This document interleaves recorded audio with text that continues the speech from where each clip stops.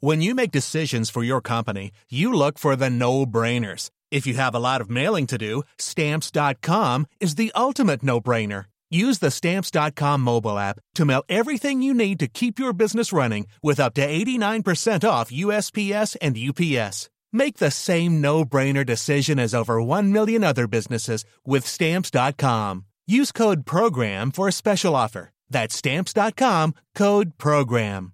When your skin feels nourished and glows, you radiate confidence. Osea makes giving your skin a glow-up easy with their clean, clinically proven Mega Moisture Duo. This seaweed-powered duo features 2 of Osea's best sellers, Undaria Algae Body Oil and Undaria Collagen Body Lotion. Glow from the inside out. Get 10% off your first order with code GLOW at OseaMalibu.com. That's OSEA Malibu.com, code GLOW. The Telegraph. Podcasts.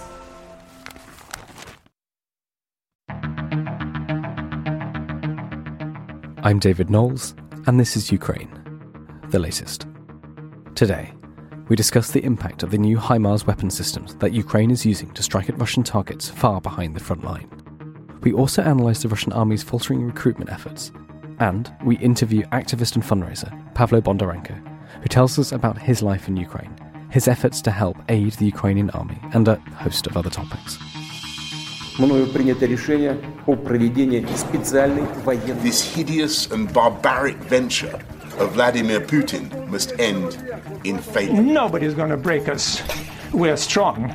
We're Ukrainians.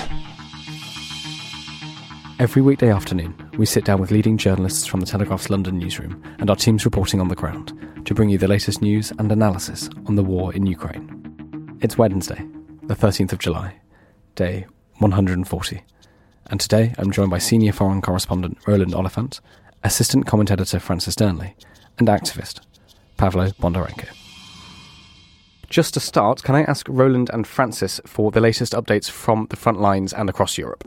The latest from the front line is kind of more of the same. Lots and lots of ordnance flying around. There's just been reports of 2 Russian cruise missiles, presumably cruise missiles, hitting Zaporizhia, which is one of Ukraine's major cities. There was a very intensive bombardment along the line of contact in Donbass last night. Reports of extremely heavy attacks, particularly on the Ukrainian-held city of Bakhmut. As I'm sure anyone who's following this yesterday will be aware of the Ukrainians claiming responsibility for the absolutely enormous arms depot explosion in Novokakova yesterday, but not much in the way of ground changing hands. The British Ministry of Defence says Russia is continuing to take these very small incremental advances, but the general kind of pause in movement on the ground seems to be holding at the moment. Thank you very much, Roland. Francis, would you like to add to that?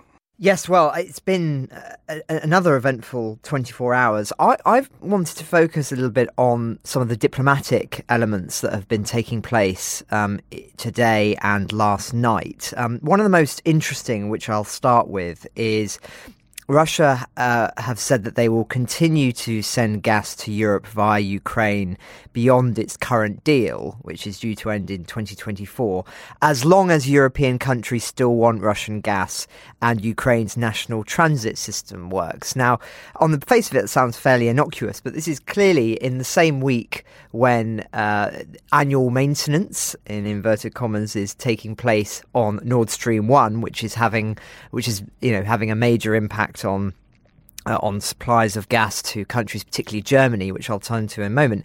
This is clearly an attempt by Russia to flex its muscles and say, we're very happy to continue to provide you with energy if you want it. This war could be over tomorrow, but it will be reliant on us still being able to operate within Ukraine. So a clearly provocative statement there. I wanted to mention Germany because we had a piece in the paper yesterday, and it's still online today, which I highly recommend people read, by distinguished journalist Daniel Johnson, who just points out for the benefit of leaders in of readers in Britain and also more broadly around the world, just quite how severe the situation is in Germany as a consequence of being reliant on Russian gas and oil. So, just to put this in perspective, some of the figures here are just absolutely shocking. So Germany is facing potentially the worst slump since the 1940s, with the economy shrinking by more than 12% and production in the flagship car economy collapsing by 17% and up to 6 million jobs at risk. Now, on top of this, you've got, like many other European countries, family fuel bills already set to rise by €2,000 per year. And due to this, there are plans to have to provide emergency accommodation in town halls for those who are unable to heat their homes. There's also talk about the government telling people to spend no more than 5 minutes in the shower or potentially sharing a bath with a friend. I mean, this is remarkable for Europe's foremost economy. And I just wanted to highlight this and say, that as Daniel makes clear in his piece, Germany, sort of once admired and envied, is now a sort of textbook example, really, of how much damage a misguided foreign and energy policy can do. So I thought that was an interesting development in light of the energy front line, which, of course, we've talked about a lot on this podcast in the past. Something else that's just relevant to this, and I just wanted to provide another update on another front line, which, of course, is the food front. We didn't touch on this much last week, but it has been an ongoing issue clearly within the United Nations. Previous discussions have been taking place that have been suggested there might need to be some sort of military option, such as the severity of the nature of the food crisis. And indeed, we spoke yesterday briefly about the burning of crops, which Russia is undertaking in Ukraine, clearly again to help increase its sort of chances of putting pressure on foreign countries to end this war prematurely. But the development on this is Russia, Ukrainian and Turkish military delegations are set to meet UN officials in Istanbul for talks on a possible deal to resume the safe exports of Ukrainian grain from the Black Sea port of Odessa. Now, obviously, this will have to be a very serious and high-level conversation between all parties, because without there being a discussion, it would be quite possible that there would be ships that would be potentially in the firing line and would be eligible to being sunk. And so obviously trying to avoid that at all costs. Apparently the concern for the Russians is stopping weapons shipments, but of course they would say that. And I wanted to just sort of talk about this a little bit further, because one of the challenges here is it is not going to be in Russia's interests to end this food crisis, aside from the financial benefits, which are, of course, given the challenges the Russian economy is facing, is very severe and may well be a factor in trying to resume some kind of grain export from Ukraine and from Russia itself. Broadly speaking, the benefit for Russia of there not being a solution to this food crisis is that it does put increasing pressure on the international community, which has been condemning Russia in terms of ending the war early. Much like the energy crisis, it is one of the few benefits that Russia has had, or I say benefits, more of advantages in this conflict that Russia has had. And so I'm not optimistic on the energy front, and I'm not optimistic on the food front either. But clearly, much negotiations taking place on both as we speak today, and so that's why I wanted to talk about them. Thank you very much, Francis. That was very comprehensive. Just before I bring Pavlo in, can I ask Roland just a couple of questions? There's been an interesting report in the Telegraph yesterday on the problems that Vladimir Putin is facing recruiting soldiers for the army, and he's even turned to raiding prisons. Can you tell us about that? Yeah, so as we know, this war is now about attrition, basically, and both sides have got to replace men lost in the field. We're seeing a pattern, just to set the context.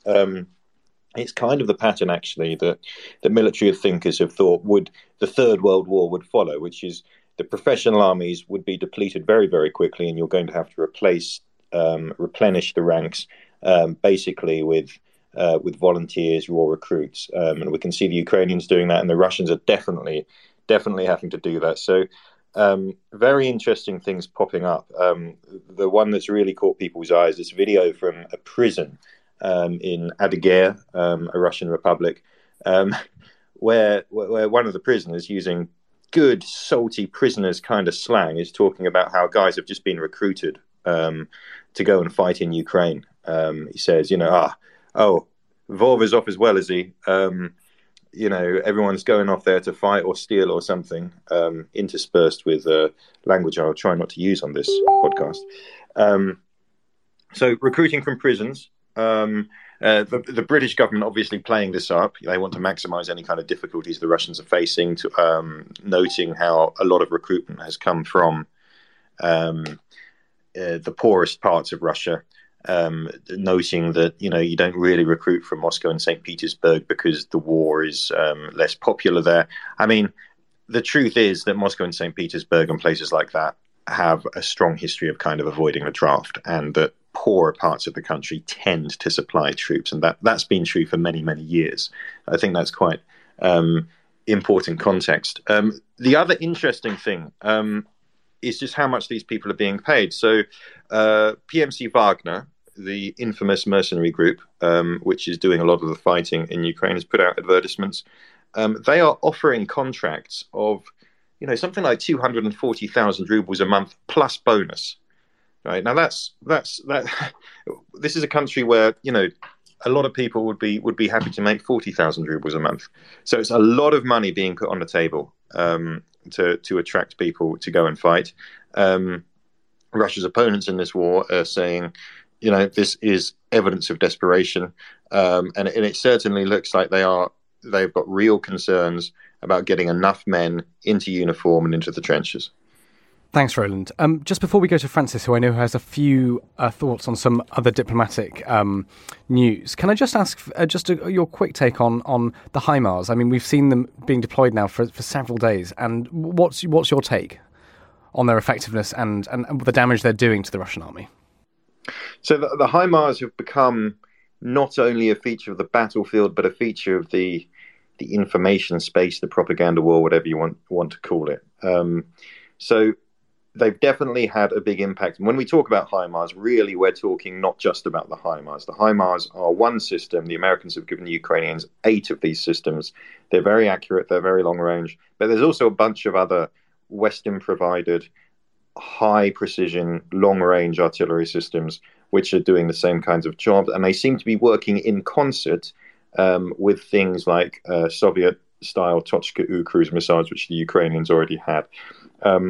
But in short, the Ukrainians have been using these weapons to run a very, very systematic campaign of strikes deep in the Russian rear, focusing on 3 things: ammunition dumps, fuel dumps, and command posts. And the idea is we cannot match them gun for gun yet at the front, but if we can starve the Russians of ammunition, it's going to make it much more difficult for them to fire off. They were firing 20,000 shells a day at some point. If you can stop those shells getting to the front, that's going to affect the Russian war effort. And of course, if you're taking out generals, command points, it's a very centralized system, the Russian army, very top down, big emphasis on, doing what you're told as opposed to kind of initiative of commanders in the field. That is going to be disruptive. And the results are dramatic. There's no other way for it. I mean, people would have seen this enormous mushroom cloud rising over Novokharkova a couple of days ago. Last night there was another one bang in the middle of the city of Luhansk. The Russians are responding, claiming these are factories or civilian areas or fertilizer warehouses, this kind of thing, and that there are civilian casualties. I wouldn't be surprised if there are civilian casualties, quite honestly, because these things are enormous. When they explode, they go off in a very, very dramatic way. And, there are people nearby. Is it working? Well, if you look, so NASA has this website where you can look at kind of wildfires. It's meant to monitor kind of wildfires around the world. But you can also use it to kind of monitor the, satellites showing up hotspots fire in southern and eastern Ukraine. And that's dropped off dramatically over the past 4 days, which may or may not show a drop-off in Russian shelling. What we do know is that on the kind of Russian blogosphere, which is surprisingly free and kind of uncensored for now, the Russian military blogosphere, which is full of guys who, very closely embedded with Wagner or the Russian army, quite outspoken, unrelentingly pro-Russian, unrelenting propagandists, but nonetheless, these are guys who speak their minds and have definitely clashed with the military when they think things are being brushed under the carpet. And the discussion there is, okay, we are being hammered. This is really bad. And why can't we do anything about it? And the consensus seems to be on the Russian side, look, our missile defenses don't work, so we're helpless. Right? Things like the S-400, which was an extremely meant to be cutting edge, the most advanced air defense missile interception system on the market. Russia sold them all over the world, tried to. It just, for some reason, cannot intercept these kinds of strikes. So they're helpless. So the question is, what do you do? And there's a debate going on about the responses. The responses include dispersal. So move your artillery dumps, your ammunition dumps to different places, keep them smaller, camouflage them, make them more difficult to find, all of that. Now, there's a problem with that. And the problem is that Russia's artillery logistics are basically reliant on these very huge dumps. Basically, Russian logistics is based on the railways. If you look at the failure of the offensive against Kiev early in the war, it kind of corresponds with a failure to take the railheads. They didn't take Sumy, they didn't take Kharkiv. Those railway lines were meant to sustain the Russian advance. They couldn't, and so they were loading trucks. When you get the artillery to the railhead, you take the shells off the train, you put it onto trucks. Trucks take it to the frontline units. Those trucks were having to travel much longer distances than expected. They took a long time to get through. The Russians weren't getting enough ammunition, and those convoys were vulnerable to ambush. Now, in Donbass, it's worked. The railways have delivered a huge amount of artillery, and it's sustained this incredible intensity of fire that's driven the Ukrainians back. Now, that was fine, as long as those big ammunition dumps that you end up developing near the railheads are invulnerable, and now they are vulnerable. So if you're going to move them back out of range of the HIMARS, so you've got to move back, at least kind of 80 kilometers from the front line, you're back to this point where you're going to be loading things onto trucks, taking them a very long way. The roads in Donbass are absolutely atrocious, by the way, and that's before the war. It could take you hours to cover, a couple of 100 kilometers on what should be, what on the map is a normal road. So that's going to have an impact. A lot of people talk about also that Russia hasn't modernized its logistics, right? No forklift trucks, everything's done by hand. The ammunition comes in wooden boxes, so that takes up a lot of room, so you're not transporting as much ammunition as you should be. I mean, I personally don't really think that is the problem. I think the problem is that until now they were operating as if these ammunition dumps were invulnerable. They are vulnerable. There doesn't seem to be much they can do about it. And however they respond, it's going to be very difficult for them, I think, to maintain the pace of fire, just the intensity of fire, which has basically underwritten their military success so far. But we've yet to see how this is actually going to play out. We're still going to have to watch for the next couple of weeks, maybe over summer, to confirm that is what's happening, that the Russians are in trouble and they can't move forward anymore. Well, thank you very, very much for that, Roland. That was incredibly comprehensive and hopefully for our listeners really shone some light over the issues the Russian army are facing in dealing with these HIMARS and other pieces of artillery delivered to the Ukrainian army from Western nations. Our guest for today is Pavlo Bondarenko. Pavlo, thank you so much for joining us. Just to start off, can you just tell us a little bit about yourself? Tell us where you're calling from in Ukraine and what the atmosphere is like there. Hi there, my name is Pavlo Bondarenko. I'm a civil activist and podcast producer, but now I'm turned to be a volunteer who actively helping Ukrainian army with high-tech gear. So I'm calling you from Kiev. we currently have active air raid alarm. So I might be go to a basement if there will be some explosions, but hope that everything will be okay. This is like the short in bio that I can provide you. Thank you very much. Can you tell us about, you say you're an activist and we know that you're fundraising high-tech gear for the army. What kind of gear is that and how did you get into that? Mostly what we are doing is drones, optics, and medical supplies. So air intelligence is like a really important part of this war, because we have this so-called war of artillery. So we need eyes and we need a lot of data together to understand what we should do. So drones are a big part of activities. Also optics like thermal cameras, rangefinders, they are also a really important thing. And there's constant lack of this stuff, and it's actively lost by our army, so we need to restock the supply, and also medical gears like individual first aid kits and some stuff for hospitals. They are also in active use, so we need to resupply them. We work like a small volunteer initiative. This is actually an initiative running by me, my girlfriend, and my mother, and we are working like with 15 squads, and we are working them on like a regular basis. So we try to resupply them with all the stuff we need, and we're not like a big volunteering fund. We are working like in a more rapid way, but in a much smaller sizes than big Ukrainian volunteer funds. And you've been an activist and been volunteering since, not just for this war, but since 2014. Can you tell us a little bit about the Revolution of Dignity and your role in it? Yeah, actually, my plan when Revolution of Dignity happened in 2013, I was 18 years old, and then my plan was to finish university in Ukraine and move somewhere in Europe. I supposedly wanted to go to the Netherlands and to become some kind of like music producer guy or something like that.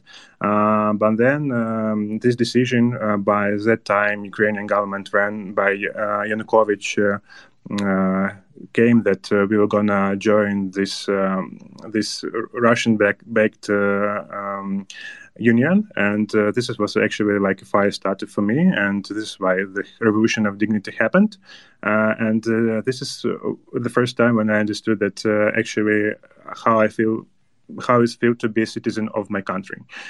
So it started with desire to be a part of Europe, and then it shifted to desire to be a part of open civil society.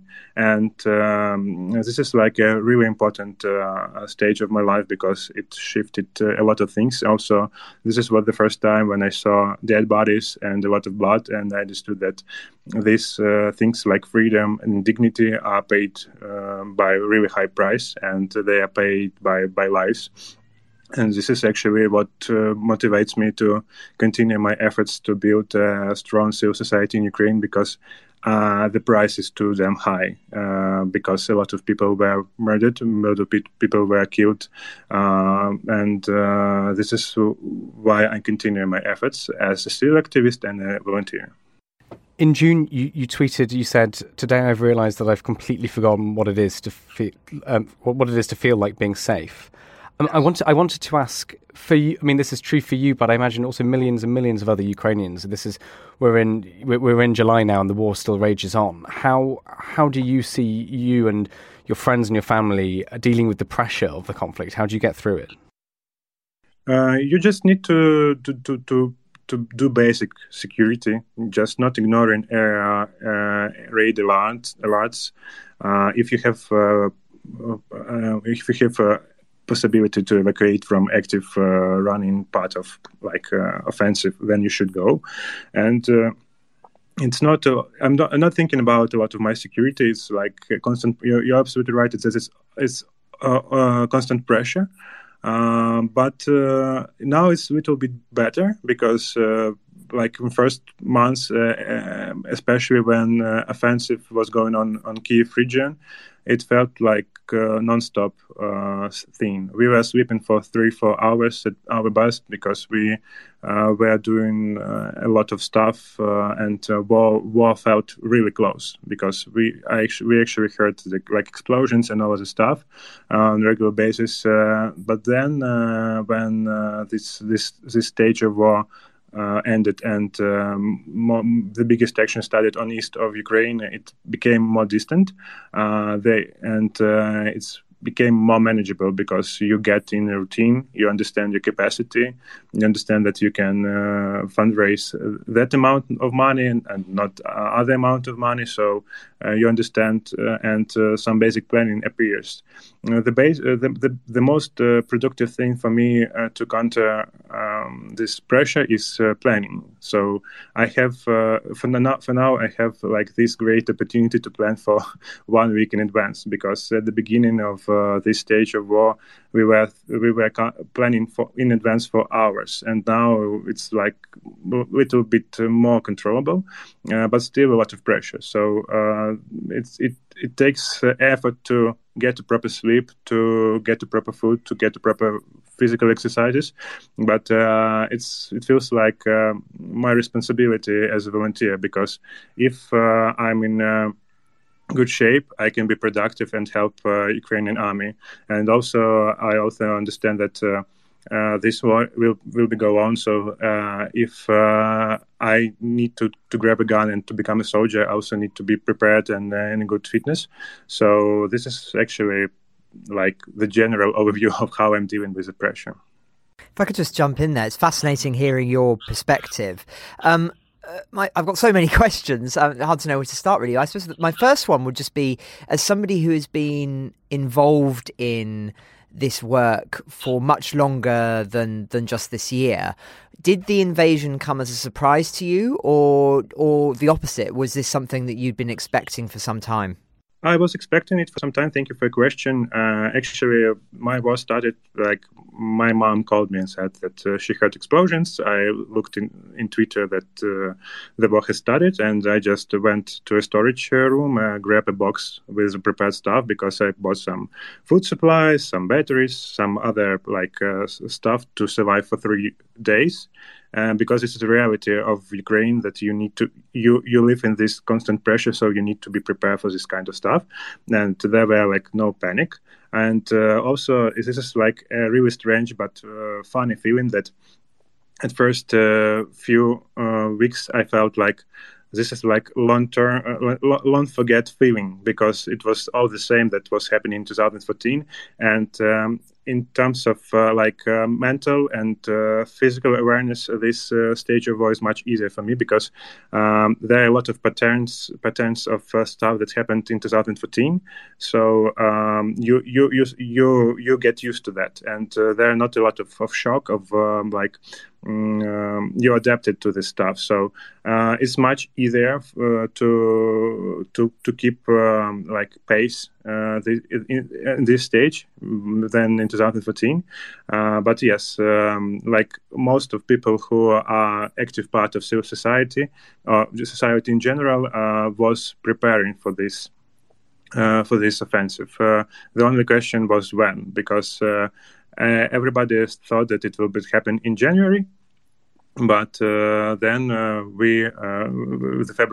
it moved to February, and actually I was fully prepared for that stuff, but I continued my my business efforts and other efforts in a simple pace, because there was no space for fear, because you need to keep your job doing, and then if the war comes, then you should to react to it.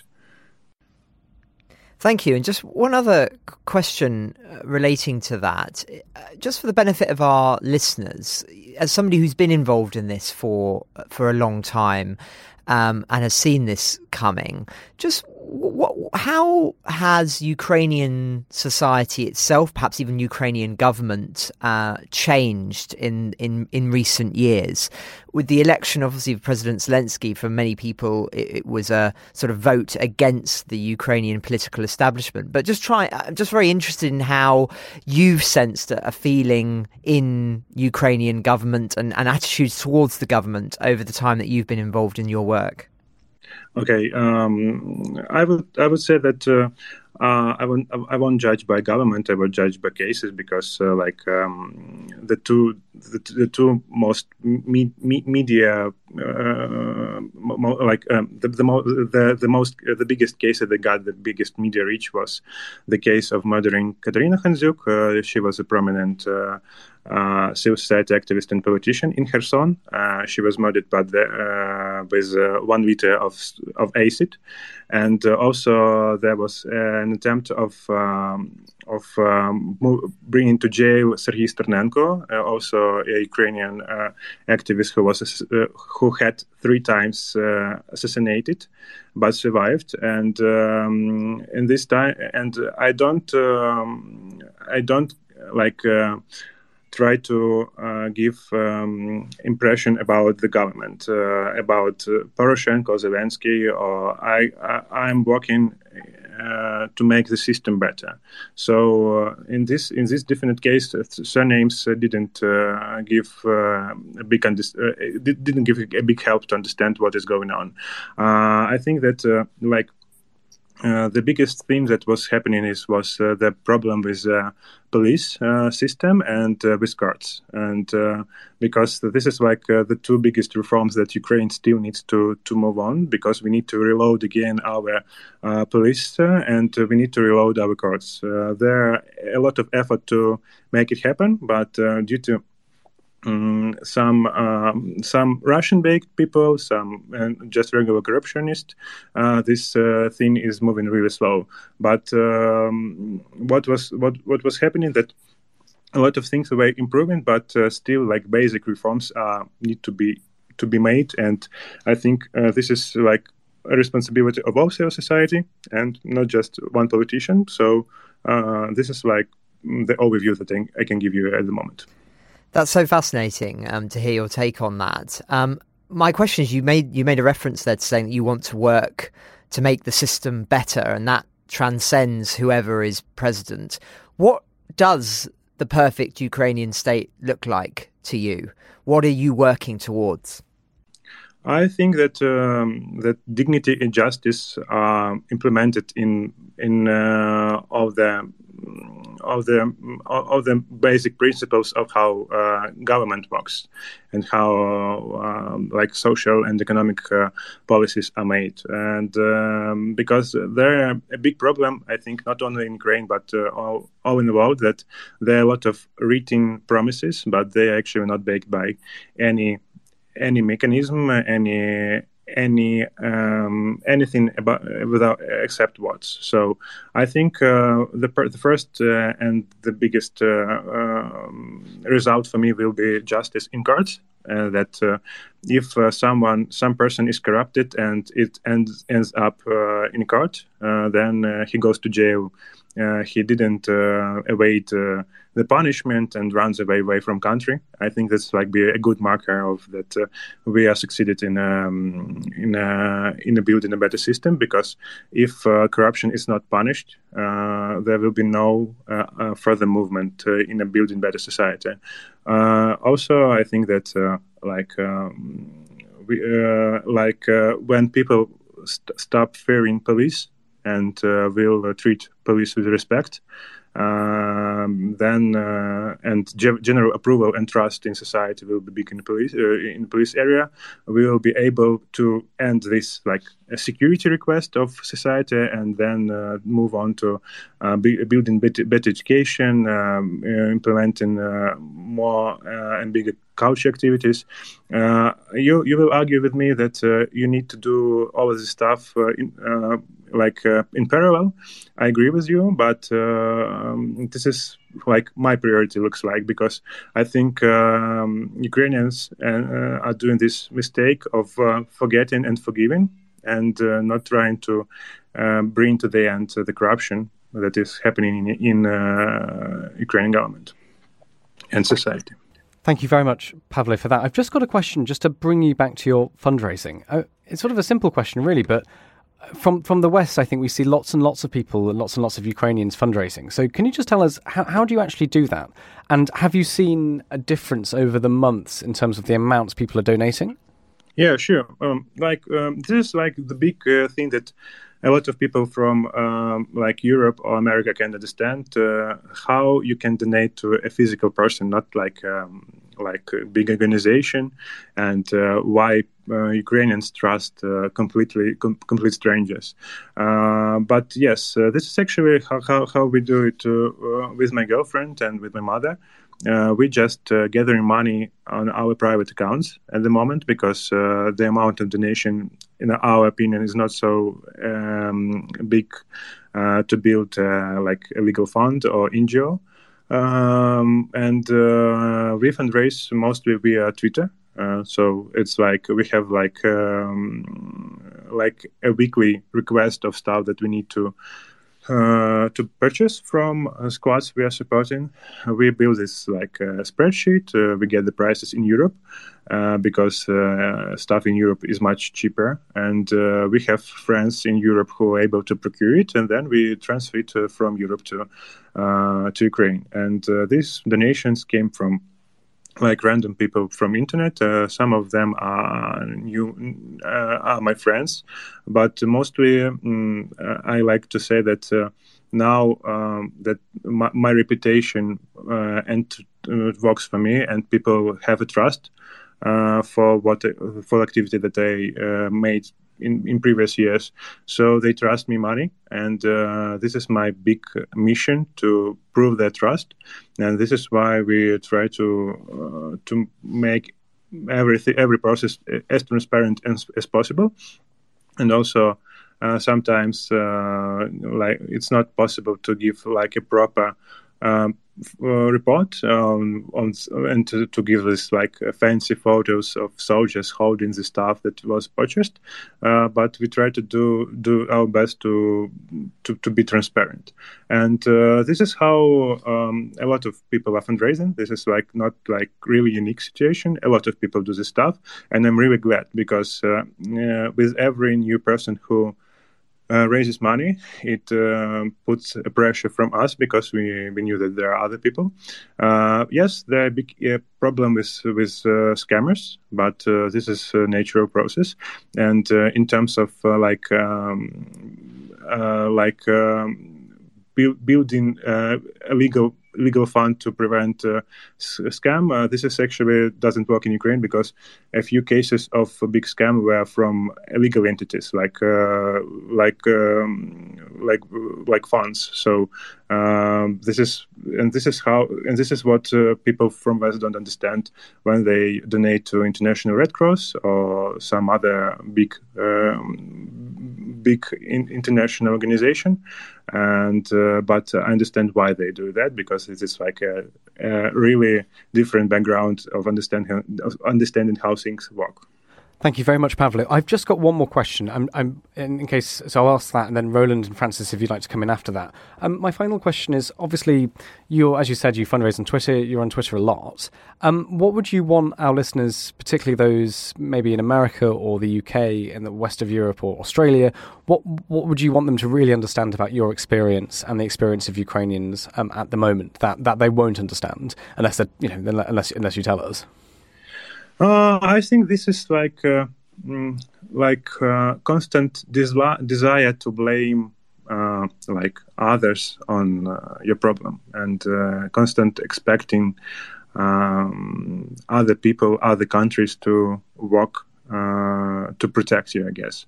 And I think that it's our responsibility as Ukrainians to protect ourselves, and it's no big deal to ask help. And I greatly appreciate people who actually help us with weapons, with spreading information, money, all this stuff. And but this is like our responsibility. We are self-established and really strong civil society that has a lot of experience of practice of building civil society and the practice of defending our rights. We know how to do it. We need help, but we're not this type of lost society that needs guidance. We are happy to get the feedback, but not lecturing us on the stuff how we should do that or do something without getting a reply from us. And also, I think that if you think that the biggest problem is the price of gas or price of food, you don't get the thing that the biggest problem is that we are constantly losing people. People are constantly murdered, and a lot of people are murdered because they try to solve the problem. For example, with bread, and the longer we will avoid to understand the root of this problem and try to minimize damage and not to try to resolve the issue with Russia, the longer and we will suffer, and much more people will suffer. So I think this is like the 2 points I want to tell to the vote. Thank you very much for that, Pavlo. Can I just ask Roland and Francis, do you have any final questions for Pavlo? Yeah, hi Pavlo. Hi. There's a lot I could ask. I mean, I suppose my real question is going back to everything you were saying about dealing with the police and activism after Maidan. I mean, you kind of said your war began, in 2014, and you were already kind of ready for this. I'm quite interested. I think that's true for a lot of people, but I'm quite interested in the following. I mean, do you really see this as, in a way, a continuation of this war, as a continuation of that struggle that began on Maidan with a lot of people like you basically coming out against corruption? And the other thing is, before this war began, and I think you kind of touched on this, how optimistic, what was your kind of feeling before this began, before Russia invaded the second time, about the success of that campaign? I mean, were you feeling lonely? Were you feeling like, God, we've put in all this effort over 8 years, and you talked about 2018 and those attacks on journalists and things like that. How optimistic were you at that point about the changes Ukraine was going through, or were you feeling a little bit demoralized? Okay, thanks. Sure thing. This war is a part of it's like a follow-up of Maidan, and this is completely clear to me, because Russian ideology can't let go Ukraine and make it independent country. But in terms of before the second stage of this war, it was like a delayed question. I don't understand how to translate it in English, but everybody understood that it would happen, and we need to prepare. That Russia won't disappear. It won't. It won't pull out their army, and we just have like a breathing space to prepare ourselves to get enough of resources. And the one question was, how much time do we have? And when build up first time happened, I think in 2021 in May. Then it was like the first time when it was like a big alarm for us. But when the final build-up of Russians in Belarus happened, it was like just a question of weeks. So I think that nobody was depressed. Everybody who was like following the processes that are happening in our region and in our country was understanding that it's just a matter of time, and it's our responsibility to persuade our partners, to persuade international partners to persuade our citizens and our friends to be prepared and to be aware of the situation. So it's a lot of effort, and it takes a lot of stress on your body, on your mind, but not a lot of despair. Just I think more anger than despair. I was kind of interested in, the process of kind of internal reform, right? The campaign for a new Ukraine, setting aside the whole Russia thing. You talked about, corruption in the police, all these kinds of things. And I remember, on my trips to Ukraine, kind of since Maidan, coming across a degree of kind of disillusionment, a little bit of fed upness. Like, have we actually managed to kind of change the country, but we're still dealing with all these problems before? Is that kind of thing? I mean, where were you on that kind of thing, especially considering what you said about those journalists being attacked in 2018?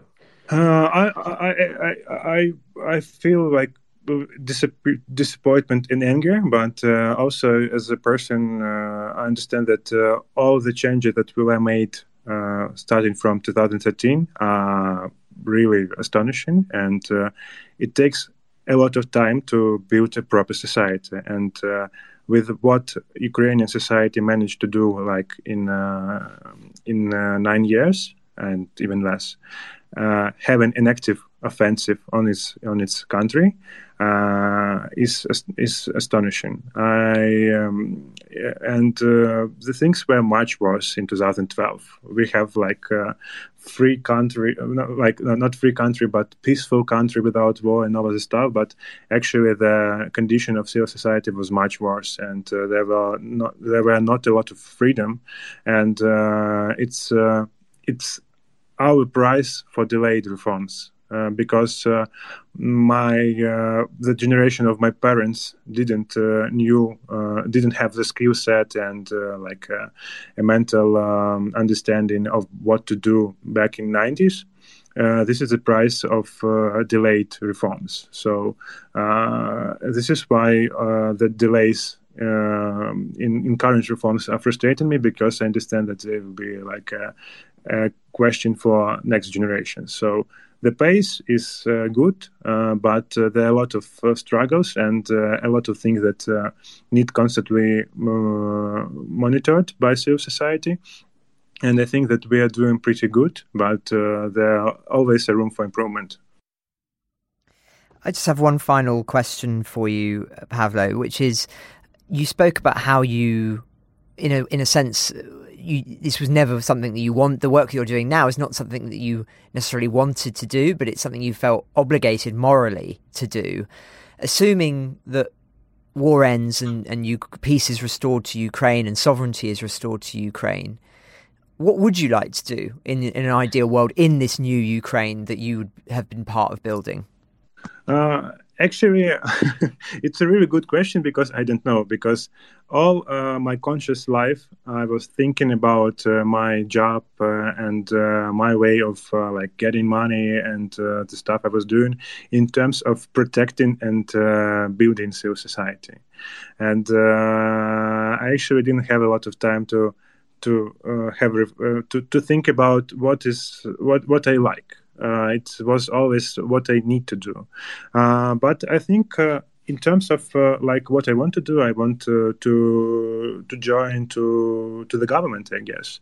But it will be and to be involved in reforms. I have experience of being a part of Ministry of Healthcare in Ukraine, sorry, and it was a really interesting experience for me. So I might be interested to join the government in the future, but only in terms when there will be a really low corruption risks and good salary, because this is why I left this government type of job for future, because to be in a government in Ukraine, you need to be resilient to corruption. You need to have enough money to refuse a bribe and all of the stuff. So I think this is what the conditions when I will enter the government. But I think that I think I only can at this point of life I only can think about of how to improve society, how to give more power to it, and this is only the only thing that I'm interested in to build my future. Well, thank you very much, Pavlo. Thank you, Francis, for your questions. Roland, any further questions from you, or shall we go to our final thoughts? I have a question, if it's okay, and I know it's one please. I know this is one that is kind of touched on kind of ad nauseum, and I think Ukrainians and maybe kind of get fed up with it, but I think it might help our listeners in a way to touch on this. Okay. I was reading a thread, Pavlo, that you wrote, a while ago, saying that, after Maidan, you were born and raised as a Russian speaker. Russian is your native language, and then you chose to stop using Russian and switch to Ukrainian. And the language issue can be hackneyed, it can be twisted for propaganda in various ways. It can be presented in a very two-dimensional kind of way. But I was wondering if you could, just your personal experience, like, why did you make that decision? Okay. Yeah, sure. This was because I met Ulyana Suprun. She was actually a former Minister of Healthcare of Ukraine, but in 2014 she was running this NGO Patriot Defense that was in charge of providing individual first aid kits for army. And she was born and raised in America, but she is part of diaspora.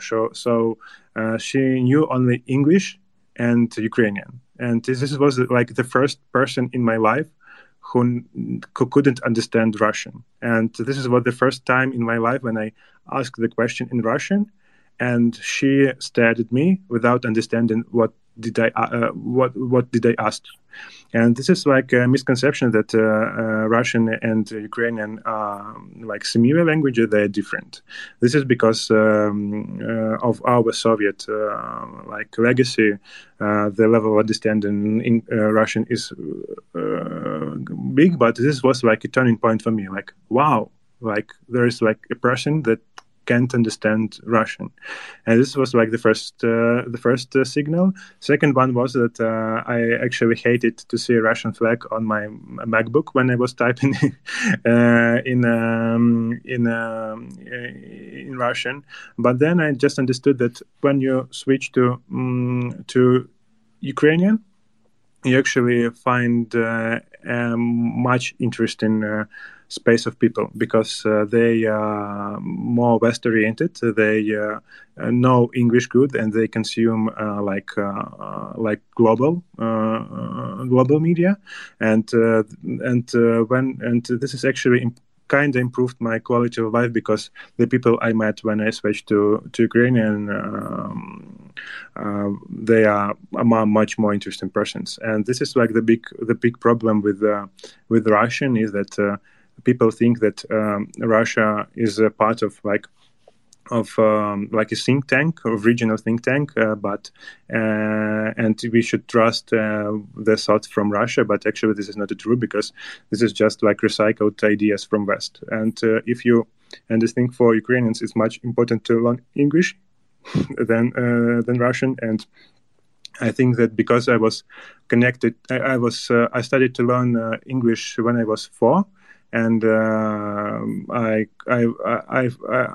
could speak English pretty good when I was 8, I guess. So I was constantly connected with Western type of media, and this is why the switch to Ukrainian didn't get me a big pain of losing content and all of the stuff. So at first it was just like a really it was an impulse, and then it was like a complete decision for me. And now I just don't think a lot of about it. It's not like a political decision for me now. It's just how I live. It's more comfortable to me to speak Ukrainian, and actually forgot how to type in Russian. So for now, it's just my daily routine.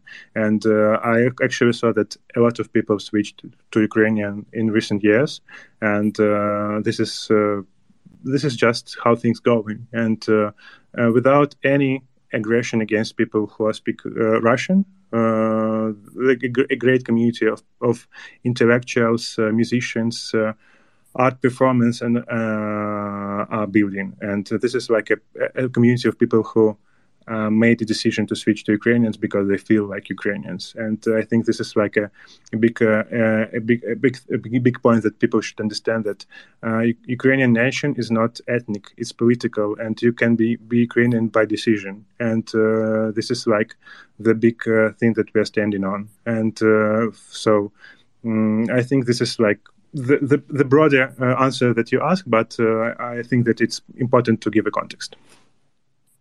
No, thank you very, very much for that. I mean, I was going to follow. I think you answered actually. I was going to follow up. Like, do you think there's a single big misconception around the kind of language debate in the West, or how it's discussed in Western media? I mean, the thing I tend to tell people is, like, look, there's a huge number of Ukrainian soldiers, fighting for Ukraine in the East who are native Russian speakers. But do you think is there one thing that you think that a way that issue is maybe misrepresented in the West? Yeah, I think that people who try to speak on the field of only language are making a big misconception, because it's about culture. It's about it's geopolitical question, and it's about spreading like Russian-based ideas. And in this case, language is a part of warfare. And I think the other misconception is that people think that Ukrainian language can be predatory, that Ukrainians are the guys who make an offense. But actually, I don't understand how language that was banned by Russians for a lot of years and was tried to be extinguished by Russian government a few times and is still alive, how it can be offensive for Russians. I think a lot of people misunderstand that Ukrainians are just trying to build their country, try to build their culture and their space without any desire to make an impact on other countries or other cultures and try to bring pain.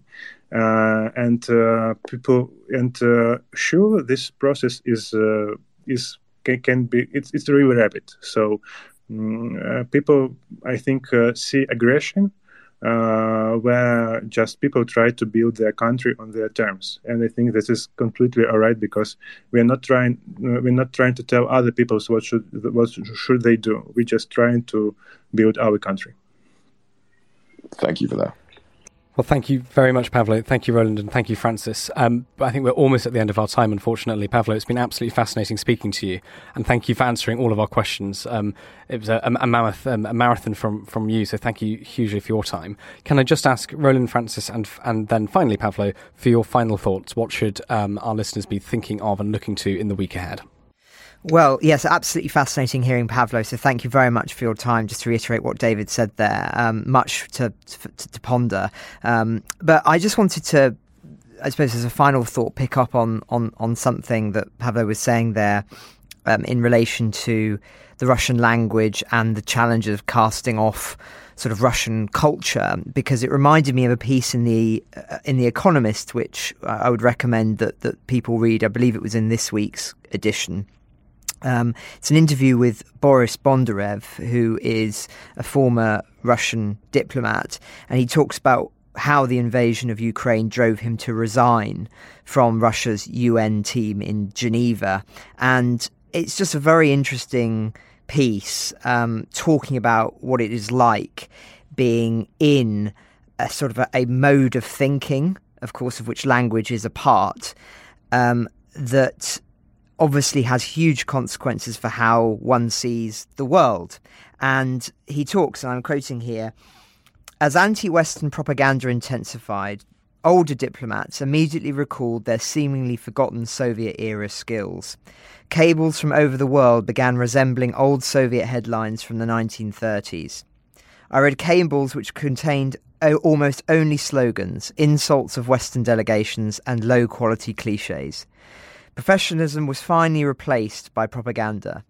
Now it has become much more dangerous, as the Russian leadership relies on such reports and configures foreign policy on information that is either entirely or almost entirely false. And I just think it speaks to what Pavlo was saying about the importance of truth and the importance of what choosing to live in a different way of thinking. Because that's clearly what this diplomat did, and he writes very eloquently about that experience and the implications for doing so on the war, and also on calling on other colleagues to do the same. So I think that would be my final thought. Thank you very much, Francis. Roland Oliphant, what are your final thoughts for today? I could speak at length about what this war might do to Russia and its internal psychology, but I'm focused on the developments of today. Look, there is a meeting going on in Istanbul right now between Ukrainian, Turkish, and Russian delegations about getting that food out, and I mean that everyone should be following that. The whole world will be following that. The food issue is a massive issue, and we're going to see more of that. I mean, we talked about the energy issue today, right? And what's going to happen in winter. Keep your eyes on that, because the inflation, the knock-on effects from this war are only going to intensify, I think, in the coming months. Thank you, Roland. Thank you, Francis. Pavlo, as our guest, would you like our very final thoughts? Yeah, I would like just to remind you that during our conversation, there were two rockets hit Zaporizhia city, and this war is physical. It's not in Twitter, and it's actually about people dying and protecting a country. And I also like to answer, I guess, Francis, that even while we're talking about Ukraine and Ukrainian perspective, we still talk about it from a Russian perspective and Russian optics. So I think it's really important to mind yourself if you are a part of like a Russian narrative, or you're just getting an info about them. So be aware and don't trust any source that is connected with Russians, and do a proper fact check with that. Thank you. Ukraine the Latest is an original podcast from The Telegraph. To stay on top of all of our Ukraine news, analysis and dispatches from the ground, subscribe to The Telegraph. You can get your first 30 days completely free at telegraph.co.uk/audio. You can listen to this conversation live at 1 p.m. each weekday on Twitter Spaces. Follow The Telegraph on Twitter so you don't miss it. If you enjoyed this podcast, please consider following Ukraine the Latest on your preferred podcast app and leave a review, as it helps others find the show. You can also get in touch directly with us by emailing podcasts@telegraph.co.uk. We do read every message. Ukraine the Latest is produced by Louisa Wells and Giles Gear, and today on Twitter, Sophie Coe.